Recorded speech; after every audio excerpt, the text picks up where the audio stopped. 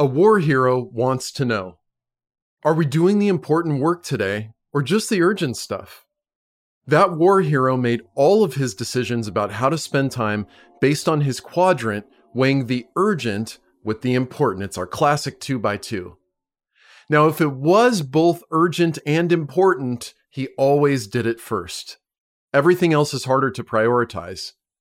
This war hero was also a US president, Dwight D. Eisenhower. He was something of a taskmaster and absolutely hated wasting time. I don't know what his meetings were like, but I'd imagine they were focused, organized, and just the perfect length. The meeting had to move forward the urgent and the important without wasting precious time needed for other pressing matters. Now, you don't have to operate with the dispatch or military efficiency of Eisenhower, but your meetings had better be good. I mean, you spend so much time in them, and they're so crucial to your success. And if you want them to be good, then you have to set yourself up for success right from the outset with the plan that you have in place for your meetings. In today's episode of Modern Sales, I'll tell you how to plan your next meeting so it accomplishes everything you want it to and not a single moment is wasted.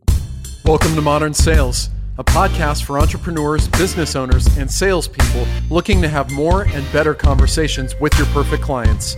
You'll get a healthy scoop of psychology, behavioral economics, and sales studies to help you create win-win relationships. I'm your host, Liston Witherell, and I'm pleased to welcome you to Modern Sales. Welcome once again to Modern Sales. This is the Sales Meeting Series where we're talking about the science behind good and bad meetings. The series covers meeting planning, conducting a successful meeting, and what should happen afterwards. I want to give you a quick announcement here. I recently joined the Sales Hacker Summit, an online conference with over 40 sales experts put on by the website saleshacker.com. It's a fantastic resource for information. I'm really excited that I'm a part of it. And the summit itself is packed with valuable insights and content about filling the pipeline, closing the deal, enterprise sales, discovery, prospecting, and more. There's so much good stuff in there. There's definitely talks relevant to you. Two good friends of mine, Jason Bay and Raj Nathan, also gave talks, and I recommend you check those out too. My talk is called Shut Up, How to Smash Your Quota by Listening Better, and you can sign up right now totally for free, and the link is in the show notes. If you do attend the talk, you'll also get a bonus checklist on how to become a top 1% listener that has a few extra exercises that aren't in the talk itself. Again, the link is in the show notes, or you can just go to summit.saleshacker.com, and I hope to see you there. Now, in today's episode, I will be covering meeting planning, the stuff that happens before the meeting, so you know exactly what to do before in order to set yourself up for success. And if you think that the meeting planning is as simple as setting an agenda, you are sadly mistaken, my friend. I'll tell you why after this short break from our sponsor. Welcome back to Modern Sales. Now, let's talk about meeting planning, shall we? Now, most meetings aren't set up for success because there's not enough planning and thought put into them. A meeting agenda alone is not a guarantee for success. There needs to be more thought and intention put into it. I mean, anybody can go scribble a few bullet points on a Google Doc or in an email or on a whiteboard, but just setting the meeting agenda alone isn't enough. Now, don't worry, you don't have to have meetings about meetings about meetings, but you do need to identify your goal so that the meeting is actually useful. One of the reasons that an agenda alone is insufficient is because we have an inflated sense of our ability to run a great meeting, but we're often wrong, sadly. In almost every study where people are asked to rate themselves in a particular task, especially against their peers, they almost always overestimate how good they are. Few examples here. 88% of US drivers think they're in the top 50%. 87% of Stanford MBA students thought they were above average, while only 10% thought that they were below average. 85% of people think they're above average at getting along with others, and 25% thought they were in the top 1% of social skills. Obviously, not all of these people are right, and obviously, we have an inflated sense of self. This leaks into meetings. We think the meetings that we run are fantastic, but there's a good chance they're not. If you can't be totally honest with yourself about the quality of your meetings, at least do this thought exercise. If people thought the meetings didn't go well, what steps would you take to address it? I'll give you the planning steps in this episode. But the one thing to just keep in mind is that putting some time and effort into the meeting setup is required. And that's why a little planning goes a long way. In this episode, I'll be giving you all the different factors to think about, plus I'll be covering 2 different types of meetings relevant to you, dear listener. Number 1 is sales meetings with prospects, and number 2 is sales management meetings. A quick note about this series: a lot of the content you're listening to in here is largely based on the book, The Surprising Science of Meetings: How You Can Lead Your Team to Peak Performance. It's a fantastic book. I highly recommend you read it. Again, a lot of the ideas in this podcast are borrowed from it. And if you want to go read the book, it is linked below in the show notes with my Amazon affiliate link. Now, before we get into the meeting itself, I want to talk quickly about the psychology of a good plan. And the first thing to think about is framing and agenda setting. So if you do create an agenda, which you always should do, but again, an agenda alone is insufficient. But when you do that, you control the content of the meeting because you know the fastest path to help your client make a buying decision. Plus, it sends a signal that you know what you're talking about, that you've been there before. It's a form of risk management. You'll be sure that less can go wrong during the course of the meeting, and your client can be sure of that too. And on the preparation front, there are 2 big reasons why psychologically preparation is so important. Now, number 1 is different personalities require different things. One thing that I personally like to do is plan. These episodes that you're hearing, including this one, are highly scripted. I know what I'm going to say before I ever press record. If you gave me the choice between winging it and spending time, anytime, planning something, I'll always take the extra time. And a lot of people agree with me. A lot of people feel the same way. So giving those people time to plan not only helps you by getting better, more productive time spent in your meetings, but it also puts them at ease and helps them be comfortable. Some people just want to prepare. Now, on the other side of it, when you prepare, psychologically, you don't have to worry about what's going to be covered.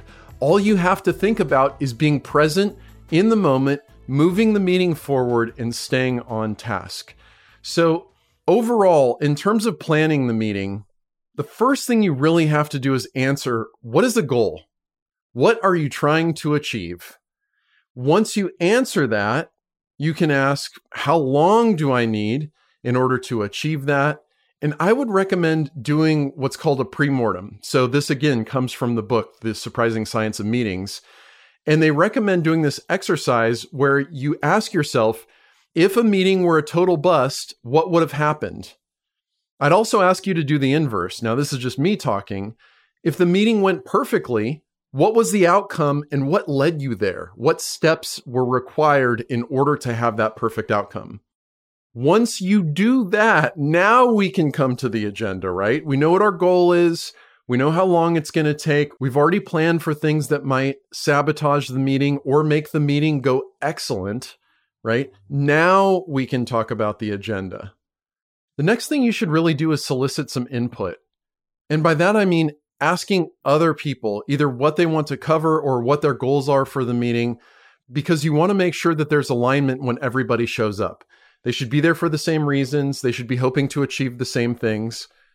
And if there's a difference in expectations, you really want to know what that is coming in. And actually, people are probably going to suggest things from time to time that you didn't think of, but should be covered in the meeting. So you want to make sure you understand what those are. Now, I'll cover this more in the sales meeting context, but this is way more important when you're talking to prospects, in my opinion, because of all of the things you can surface simply by including them in setting the meeting agenda. The next thing is involving the right people and involving the right number of people.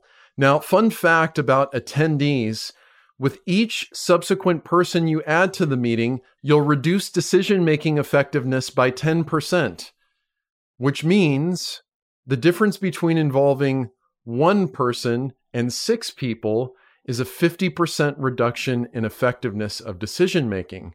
Now, if the goal of the meeting isn't to make decisions, if it's purely informational, A, maybe you don't need a meeting, but B, maybe that's okay.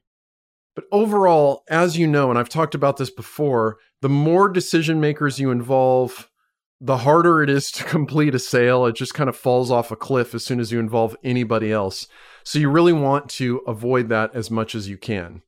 Now, let's talk specifically about sales meetings and calls with clients.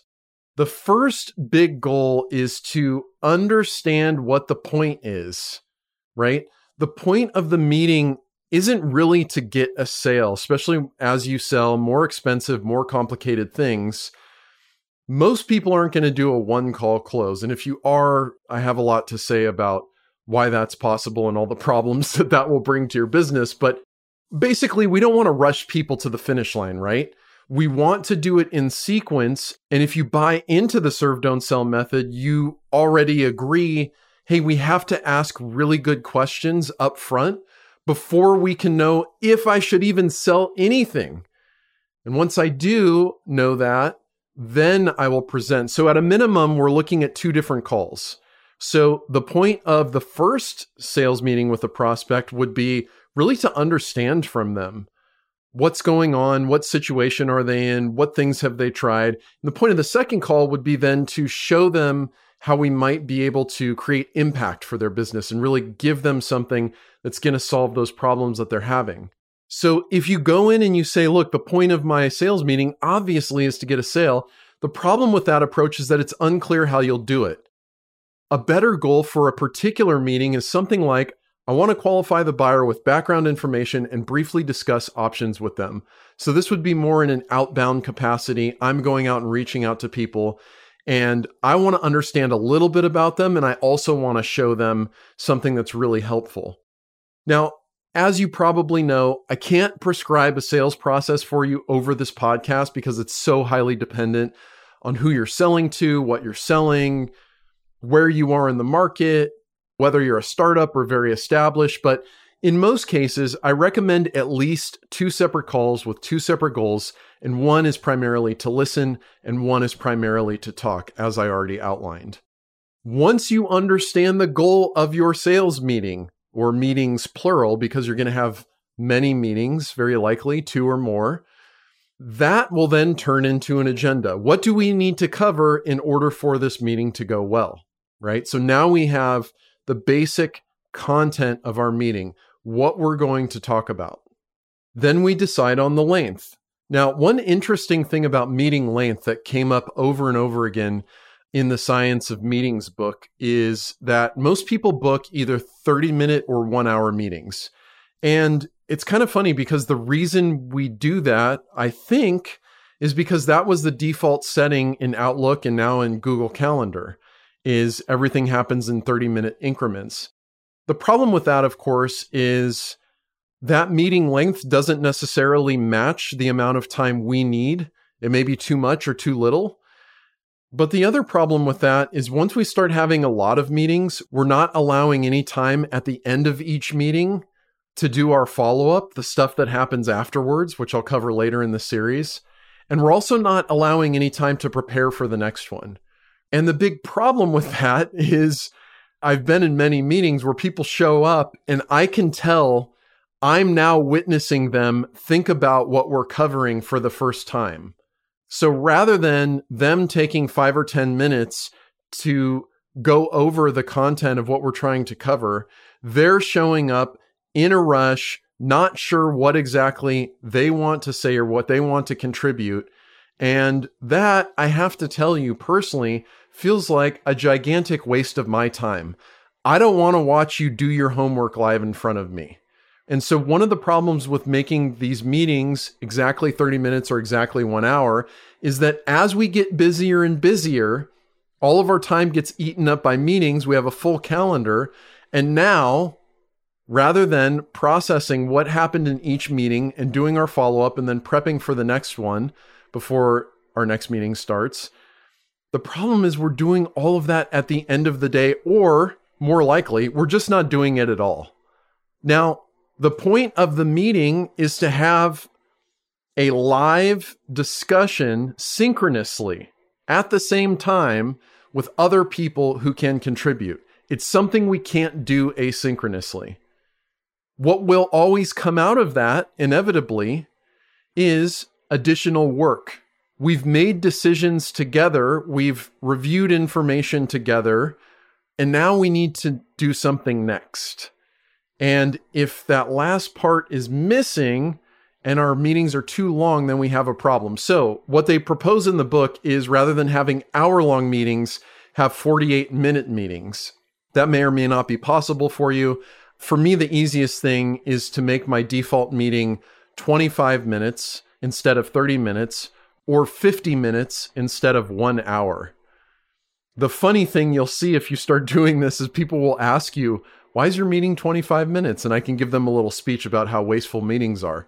But whatever works for you, you can do 20 minutes instead of 30, whatever, but just allocate some time to actually digest. Another thing that you can do is, if you use a calendar scheduling tool like Calendly or Mixmax or any other variety of tools out there that allow people to book your calendar, you can add in there a buffer between meetings so you never have them exactly back to back. The downside of this is you can't get as many meetings on the calendar. The upside is all of the meetings that you have will be so much better. So you choose what you want. Is it all about volume or is it about quality? The next thing to consider in your sales meetings with prospects is attendees. Now, the more attendees you involve, the harder it is to schedule these meetings, so that becomes a pain in the butt. But if you don't involve the right people, these meetings won't be as productive as you want them to be. Only include the people who absolutely have to be there. Again, ideally, we want to be in a position where our decision-making comes down to one single person, because we're much more likely to close a sale there. But make sure you have the right people in attendance. One thing I want to note here for modern sellers, like you and me, dear listener, is going remote. So I do all of my meetings remotely over Zoom. It's very rare that I do in-person meetings. And one thing to consider about going remote is some of the technical issues, how you look on camera, is everything set up properly? Are you in a quiet place, right? Like, you want to create an environment where you're going to have a productive meeting and you're not going to be interrupted. You can't really control what's going on with the other person, but you can prep them for it. And so I do recommend you do that as part of your calendar invite, which brings me to automation. There are 4 kinds of automations that I use for my meetings. One is email templates. The next is call recordings. Then we have meeting reminders. And then we have decks and materials, which aren't really automations, but I had nowhere else to put it. So deal with it. Sorry about that. For email templates, I have one for before the meeting. I have one for after the meeting. Those typically go out automatically, and they let the person know what we're going to cover, how we're going to meet on Zoom, what they need to know coming into the meeting. Any materials I want them to look at beforehand, those are sent so that they can be prepared. Sometimes I'll send a quick little video to kind of walk them through what we're going to cover. And then after is sort of the follow-up after the meeting. That's also a template, which always gets customized, but that's saved into my email app so I can quickly send the bulk of the email, say 60 to 80% of it never changes. But that makes my follow-up a lot easier. The next thing is call recordings. If you do want to record your calls, again, I use Zoom. You can do that automatically. That can be set up so you don't forget to do it. Meeting reminders can also be automated with your scheduling app. So again, if you're using Calendly or Mixmax, it can fire off an email, an hour beforehand or a day beforehand. I like to do the agenda a day before and then a reminder an hour before, just so people remember to be there. So that covers sales meetings with clients. If you do those things to prepare, you're going to be way ahead of the game. Next thing is sales management meetings. Now, I was part of a company that did sales management meetings the wrong way. You've probably been a part of this too. Instead of using the meetings productively, they were used primarily as a mechanism to shame and ridicule people for underperformance. In the meetings, the person running them told everybody what they were doing wrong. And it became a pipeline review for each individual. So these meetings, I am not joking, would sometimes last 3 hours, which is utterly ridiculous. This is not how a management meeting should go. Perhaps I can bring a dedicated series on productive one-on-ones and group management meetings, but the key thing here is that these meetings should be productive for everybody. Soliciting input is the key here, and having a series of different meeting options to choose from is one of the helpful ways to do that. So, soliciting input is key here. So ask your team, what's going on? Or ask your peers, what's going on? What should we cover in this meeting? Does anybody have anything that they're working on, need help with, would be valuable for everyone else to hear? And then the second thing you can do to make these meetings more productive is to have a series of different meeting options to choose from. So think of them like little segments in a variety show. So for instance, Jimmy Fallon has a bunch of different segment types he can use for his show. One's called Slapjack, where he and a guest wear this giant hand and they play blackjack and then slap each other. One is where they slow jam the news. Another is the Whisper Challenge, a lip sync battle. There's Blow Your Mind, where they ask questions and then blow a huge stream of air into the person's face. There's all these different things that he does that are segments that are known to the audience and known to the show and allow him to quickly put together interesting segments with guests. You can have a similar rotating format in your sales meetings. One thing you could do is wins this week, which is a good thing to do. Have people share good news. Another is market news. What's going on out there with our market, with maybe some of our customers, with a big, gigantic glacial player in the market. Another thing you could have people do is individual contributors could teach one thing that they've learned or they're working on or has worked with a client. Another one could be pitch us, right? Give us your pitch as if we're a client in a specific scenario. There could be practice where you do listening exercises or all kinds of other things. Whatever it is, it doesn't really matter. All of these different kind of quote segments for your sales meetings can really help increase the expectation of the people there, drive relevance, and make it a little bit easier to put together valuable agenda content that you already know is strategic for these meetings. So the key takeaways in this episode: number one, most meetings, they're not set up for success because there's not enough planning or thought put into them. We have an inflated sense of our ability to run a great meeting, but we're often wrong. So start with the goal of the meeting, and then a little planning goes a long way. Think about if the meeting goes horribly, what happened? And think about if the meeting went perfectly, how'd we get there? Some of the things to consider: the actual content of the meeting, the length of the meeting, the right attendees, having some automation and documentation around your meetings, soliciting feedback from the attendees, and having meeting segments that actually work and drive value for everybody. That's it for this episode of the Sales Meeting series. In next week's episode, I'll tell you why you should run your meetings like Mr. Rogers' Neighborhood. If you aren't subscribed to this podcast already, please do so by clicking the subscribe button. You can also get notified of all podcast episodes with some behind-the-scenes info, as well as other exclusive sales content I put out by signing up for the newsletter at servedon'tsell.com/newsletter. It's totally free and it's linked in the show notes. Thanks again to everyone who makes this podcast possible. Tess Melijanovsky is our producer, Juan Perez is our editor, and Mary Ann Nokum is our show assistant.